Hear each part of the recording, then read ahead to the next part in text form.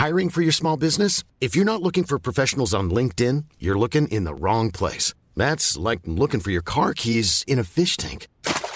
LinkedIn helps you hire professionals you can't find anywhere else, even those who aren't actively searching for a new job but might be open to the perfect role. In a given month, over 70% of LinkedIn users don't even visit other leading job sites. So start looking in the right place. With LinkedIn, you can hire professionals like a professional. Post your free job on linkedin.com/people today. Welcome to Everybody in the Pool, the podcast for the climate economy. We dive deep into the climate crisis and come up with solutions. I'm Molly Wood. It's almost the end of 2023, and hey, I launched a little old podcast about climate solutions in May that's just about 8 months old here. And oh my goodness, it has been an absolute blast. Thank you so much to you early adopters who hopped right in the pool with me. I know some of you are kind of new here, and hopefully you're telling your friends to listen too. And so I thought I would do a little retrospective about some of my favorite interviews, some mind-blowing facts, and also to highlight some of the solutions that have me feeling, yes, genuinely hopeful about the future. Let's start with some of the adoptable ideas that a lot of you got excited about and actually wanted to buy. Here is a seasonally appropriate one. My name is Megan Downey, and I'm the founder and CEO of Shiki Wrap, a startup on a mission to change gift giving for good and solve problems for eco-conscious gift givers. I don't know about you, but as a mom, for years I had this huge tub in the basement that I'd have to lug down and, just so much headache and time and hassle and waste. So we're trying to remove all of that and solve real problems for consumers. And we also have some other plans to provide some highly customized, personalized digital gifts as well, because we know that our customers want that. But right now, we're just sticking with shifting consumer behavior away from single-use paper gift wrap into reusables.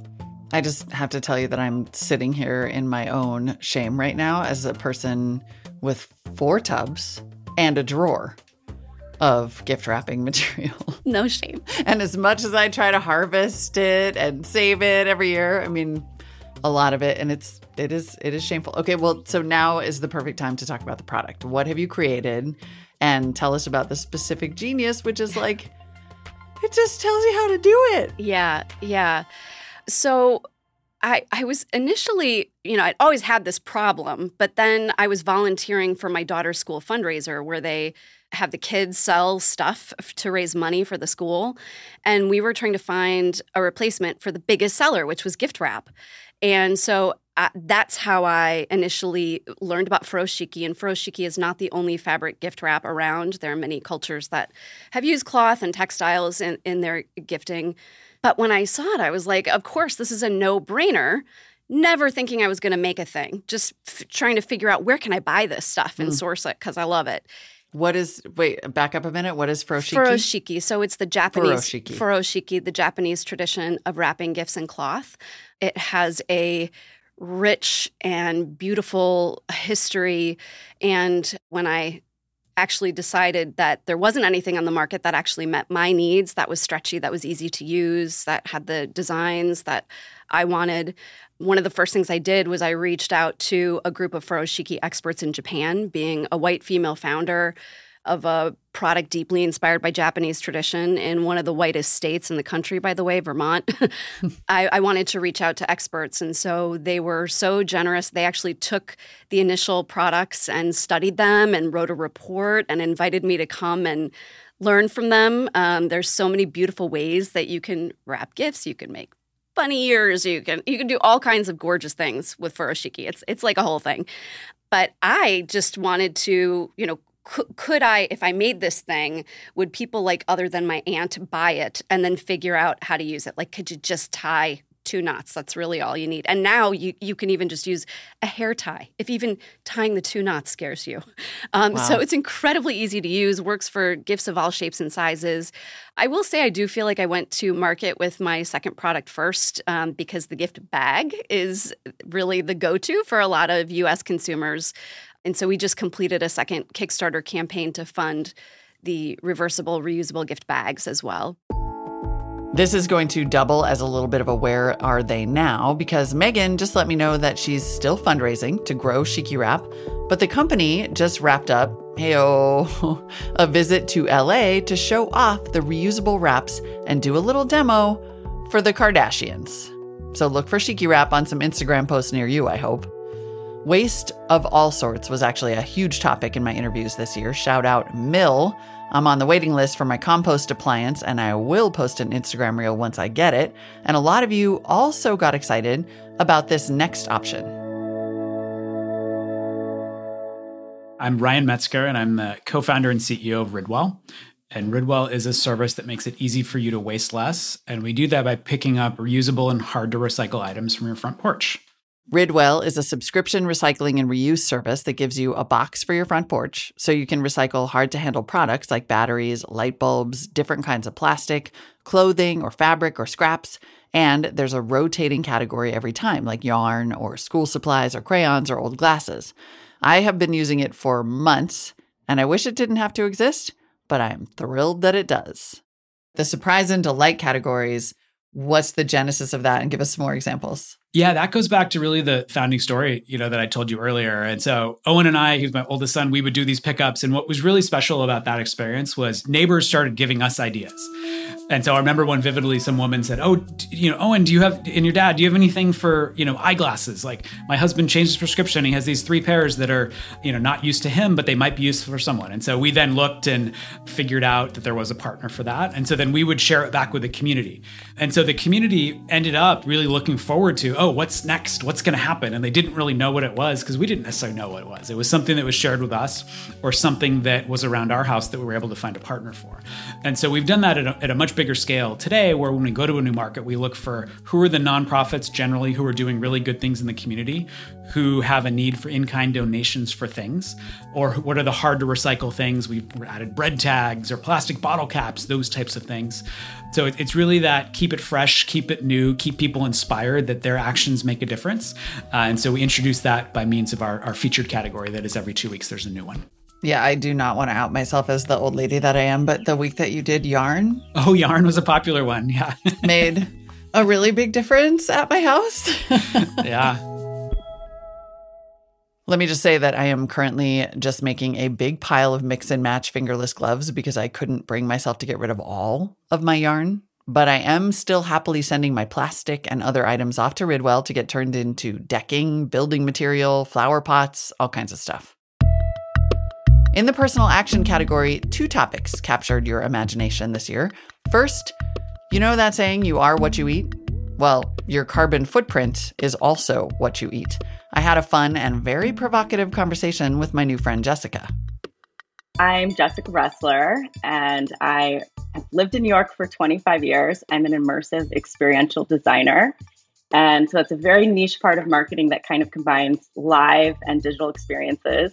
And the reason that we're talking today is I am a militant, passionate, ethical vegan. And I'm incredibly excited to be on your pod. See, Jessica sent me an email.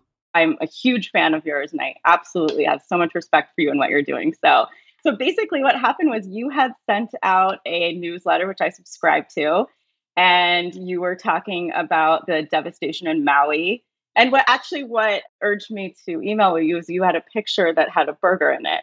And and I actually, a big burger too. It was a big burger. It's a big burger. Yeah. It was a biggie. And I try to take time, maybe an hour a week just to send out emails, and most of which are ignored. But I just send out emails urging people to do something vegan. So I email the New York Times all the time and ask them to change their cooking section to plant-based only. And so I emailed you, and I just said, I think it was something about, that you're just doing such wonderful work in your climate warriorship, and would you be interested in some tips and tricks on how to go vegan? And so that's where we started. And you wrote the loveliest email back. And so I really appreciated that. And I said, maybe. She's like, can I convince you to go vegan? And I was like, maybe, but why don't we just maximize the impact here? And so I'll be this seems like an unfortunate term, guinea pig for this effort. But let's see who else we can bring along on this journey. 100%. Some other fun moments from that conversation? Right now, today, there are 61,000 registered plant-based products. When I started being vegan 27 years ago, there was not that. It was a lot of food that tasted like cardboard. It was really hard. The social pressure was tough. I remember cooking a tofurkey for my vegan then brother-in-law that just smelled like socks and asshole. Garbage. Totally. There's no other way to say it. Yeah, like not to be crass, but no, it's completely true. And that's just not the case anymore. I mean, we're just in such a different place that there's really nothing you're craving, that you're not going to find out there. There were also some brutal facts. Last year, one research paper determined that if we ended all meat and dairy production and switched the global food system to plant-based over the next 15 years, that would cancel out every other sector's greenhouse gas emissions for the next 30 to 50 years. This is a thought experiment, obviously, but the point is, the answer is yes. Reducing your meat consumption, going vegetarian, going completely plant-based, it works.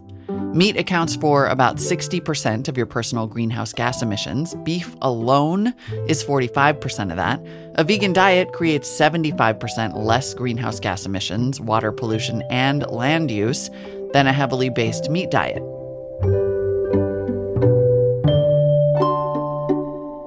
So now my mantra is less, right? Not necessarily none. Small changes really add up.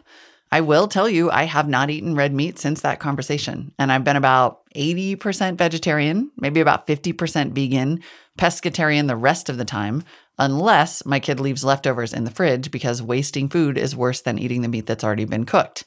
And honestly, I feel really good eating this way. Okay, one last thing before our break. In episode 7, I talked with one of my longtime favorite people, Kyle Wiens, the CEO of iFixit, about how important it is to repair and not replace your old electronics. And that struck a nerve with a lot of you, including me. How many things do we need in the world? Mm-hmm. We globally, all of civilization, we manufacture about 1.5 billion smartphones a year. What's the right amount? The amount is more than zero. It's probably less than 1.5 billion. We probably don't need to be making that many. And every single phone that we make is a couple hundred pounds of CO2 in the air. It's several hundred pounds of raw material dug out of the ground to grind out rock and get the gold and the lithium and all the materials that we need that we're not good at recovering and recycling. So we literally dig a mountain out of the earth every day to make the smartphones that we need. I would like to dig a smaller mountain every day. So I wonder at what point, I am of the opinion that every story is sort of fundamentally a climate story. In your case, it sounds like you came to this as it's just a practicality story. The longer I can keep this, the less money it costs me. At what point would you say you started to become aware of what a big climate story this really is and what a big resource story it is? Yeah, I mean, I came at it from an e-waste angle, from looking at, end of life, where do these things go? What are the harms caused in mining and then in manufacturing?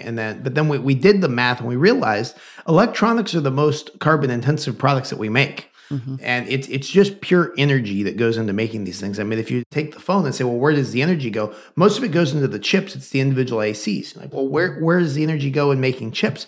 It is literally X-ray machines ablating atoms off the top of these silicon wafers. Every time they build or they want to upgrade the equipment in one of these silicon fabs, they have to bring in massive new pipes with just huge wires, like the actual size of the copper wire into these fabs is a large part of the limitations of like where and how they build these fabs. And of course, where the fabs are, generally it's coal-fired power. So when I say it's, I think Apple's number is something like 500 pounds of CO2 per iPhone. Yeah. Ouch. All right, time for a quick break. When we come back, moving from personal action to the inspiring entrepreneurs who are working on the really big stuff.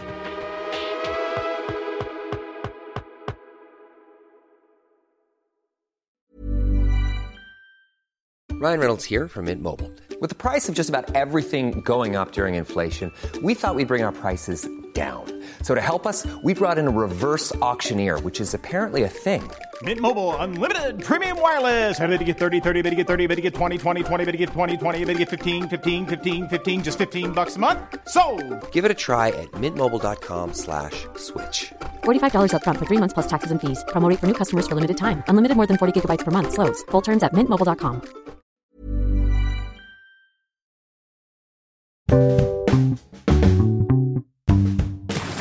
Welcome back to Everybody in the Pool. It's the end of the year clip show where I'm looking back at some of my favorite interviews over the past 7-8 months of doing this show.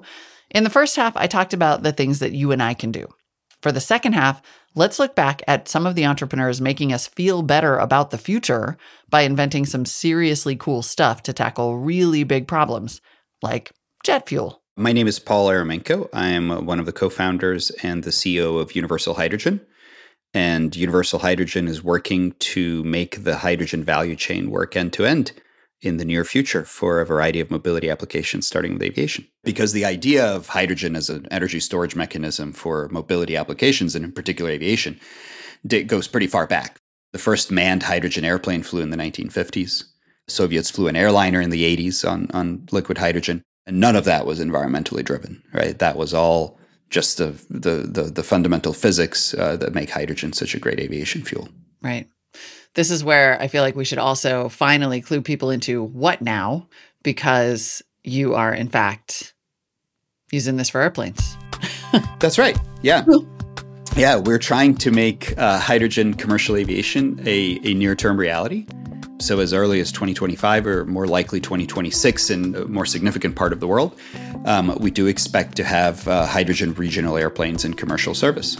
Yes. Okay, so tell me what you've been building. We flew a prototype. Yes, yeah. Like you've flown. Exactly. Yeah, that is the most exciting news of the last couple of months. So March 2nd of this year, we flew by far the largest airplane ever to fly on hydrogen fuel cells. That was in Moses Lake, Washington, and it was a 40-50 passenger kind of regional airplane called the Dash 8. It's very similar to our first product, which will be a conversion of existing ATR 72s, which is the most popular regional airplane out there. All right, first airplanes, and then there was cement. My name's Cody Finke. I'm the co-founder and CEO of Brimstone, and Brimstone is working on getting the CO2 emissions out of the production of cement. I just love Cody. He plays it so cool. Before us, there were two ways to make ordinary Portland cement. The first one is what we've talked about, which is making it from limestone. Mm-hmm. Makes a lot of CO2. The second one is making it from a rock called gypsum, which is the other place where there's calcium. And if you make it from gypsum, it makes sulfuric acid, which is a bit worse than CO2. So it's not a good solution. Yeah. But it was used industrially for about 60 years. Mm-hmm. So those were the two processes, right? You could either make CO2 or you could make sulfuric acid. Pick your poison. And now we are the only company to make a third process, right? We are the third process to make ordinary Portland cement. And instead of making these like sort of crazy chemicals, our waste product sequesters CO2. And at what point in the kind of R&D cycle did you discover that? Like, was that just an added, holy crap? Well, so it's actually funny. We, my co-founder Hugo and I, we knew that from pretty early on because there's all this literature. So cement itself actually also sequesters CO2, but it doesn't sequester as much as it emits, right? There's still a huge net CO2 emissions, but cement itself sequesters CO2. So, we had known about this phenomenon of, rock things sequestering CO2. And when we realized that, the two major elements will do this are calcium and magnesium. And we knew we made a decent amount of magnesium waste product. But at first we didn't talk about it because we were worried that it would be a distraction or that, people would think it'd be too good to be true. So we just say, yeah, we make this magnesium waste product. And then one of our investors, a guy named Cooper Rinsler, actually was like, doesn't that sequester CO2? And we're like, yes, it does. This is like, it was definitely. He said what I would have said is you should tell people that. Yeah. Yeah, he did. And now we tell people it. So we're telling you and told other people. So, yeah. And now I'm telling you. And then there were even more amazing stories, like Diana Little, co-founder and CEO of Enuma Aerospace. This is one heck of an origin story from episode 22. Here's how she and her wife got the idea for their lighter-than-air airships, which they hope will replace cargo shipping and trucking at scale. What we came up with was vacuum lift, using vacuum, partial vacuum, in a cell, in a big spherical empty frame.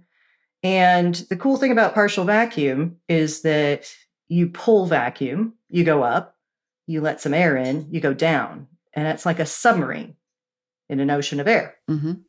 Because that's how they do it with submarines. They fill their ballast tanks with water to go down, and they expel the water to go up.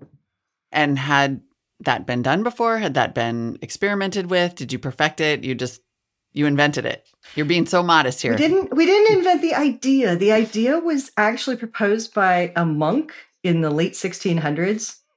I mean, I love this interview so much already. Like this, we have cruises across the sky before airplanes. We have monk inventions. Just keep it coming, Diana.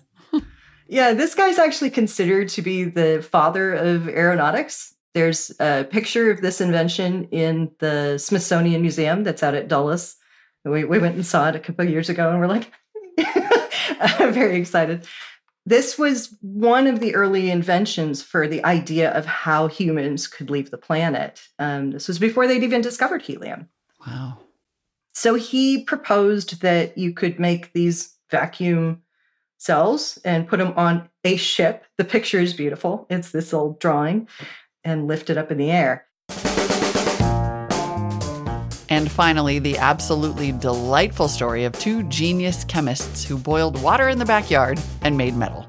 My name is Alex Grant. I am CEO at a company called Magrathea. We're a tech startup in Oakland, California, developing a new generation of electrolytic technology for making magnesium metal from seawater and brines. Turns out magnesium is exactly the super lightweight, flexible metal you want to use in electric cars to maximize battery life. You want it in rockets to get them out of the gravity well with less fuel required. It's a critical alloy in aluminum and steel production. And right now, about 90% of the production of magnesium happens in China and Russia, mostly using coal. So Alex and his co-founder just found a totally carbon neutral way to make more right here at home. The key for low cost, reliable, low carbon intensity magnesium metal is technology, and we are technologists. So especially kind of suited to unlocking magnesium metal, as it is really a technological problem and a price of energy problem. And of course, renewables are just crashing the price of electricity. So electrolytic technologies are very favorable. And what's really interesting about mag is that it's not a resource problem. So it doesn't matter if you control a magnesium deposit. You know, the vast majority of magnesium metal ever made has been made from seawater by Dow in Texas. Yeah. So it's a really interesting critical mineral problem that is completely a technology problem and not a resource problem. And that's what you're doing, right? Exactly. Yeah, that's exactly our focus. Your process is making it out of seawater or salty water brine. See, I love doing this show. Thank you to all the incredible entrepreneurs and investors and business people who appeared on the podcast this year. Thanks to all of you for listening. Obviously, this list leaves off a lot of incredible builders and inventors, so get caught up. Binge listen if you have to before next season. And I hope to talk to many more of these brilliant people in the new year. If you know some, please email me your thoughts and suggestions. My email address is in@everybodyinthepool.com. You can find all the latest episodes and more at everybodyinthepool.com, the website. And if you want to become a subscriber and get an ad-free version of the show, there's a link in the description in your podcast app of choice. Thank you to those of you who already have, and thank you for listening and supporting the show and being in the pool. I'll see you next year.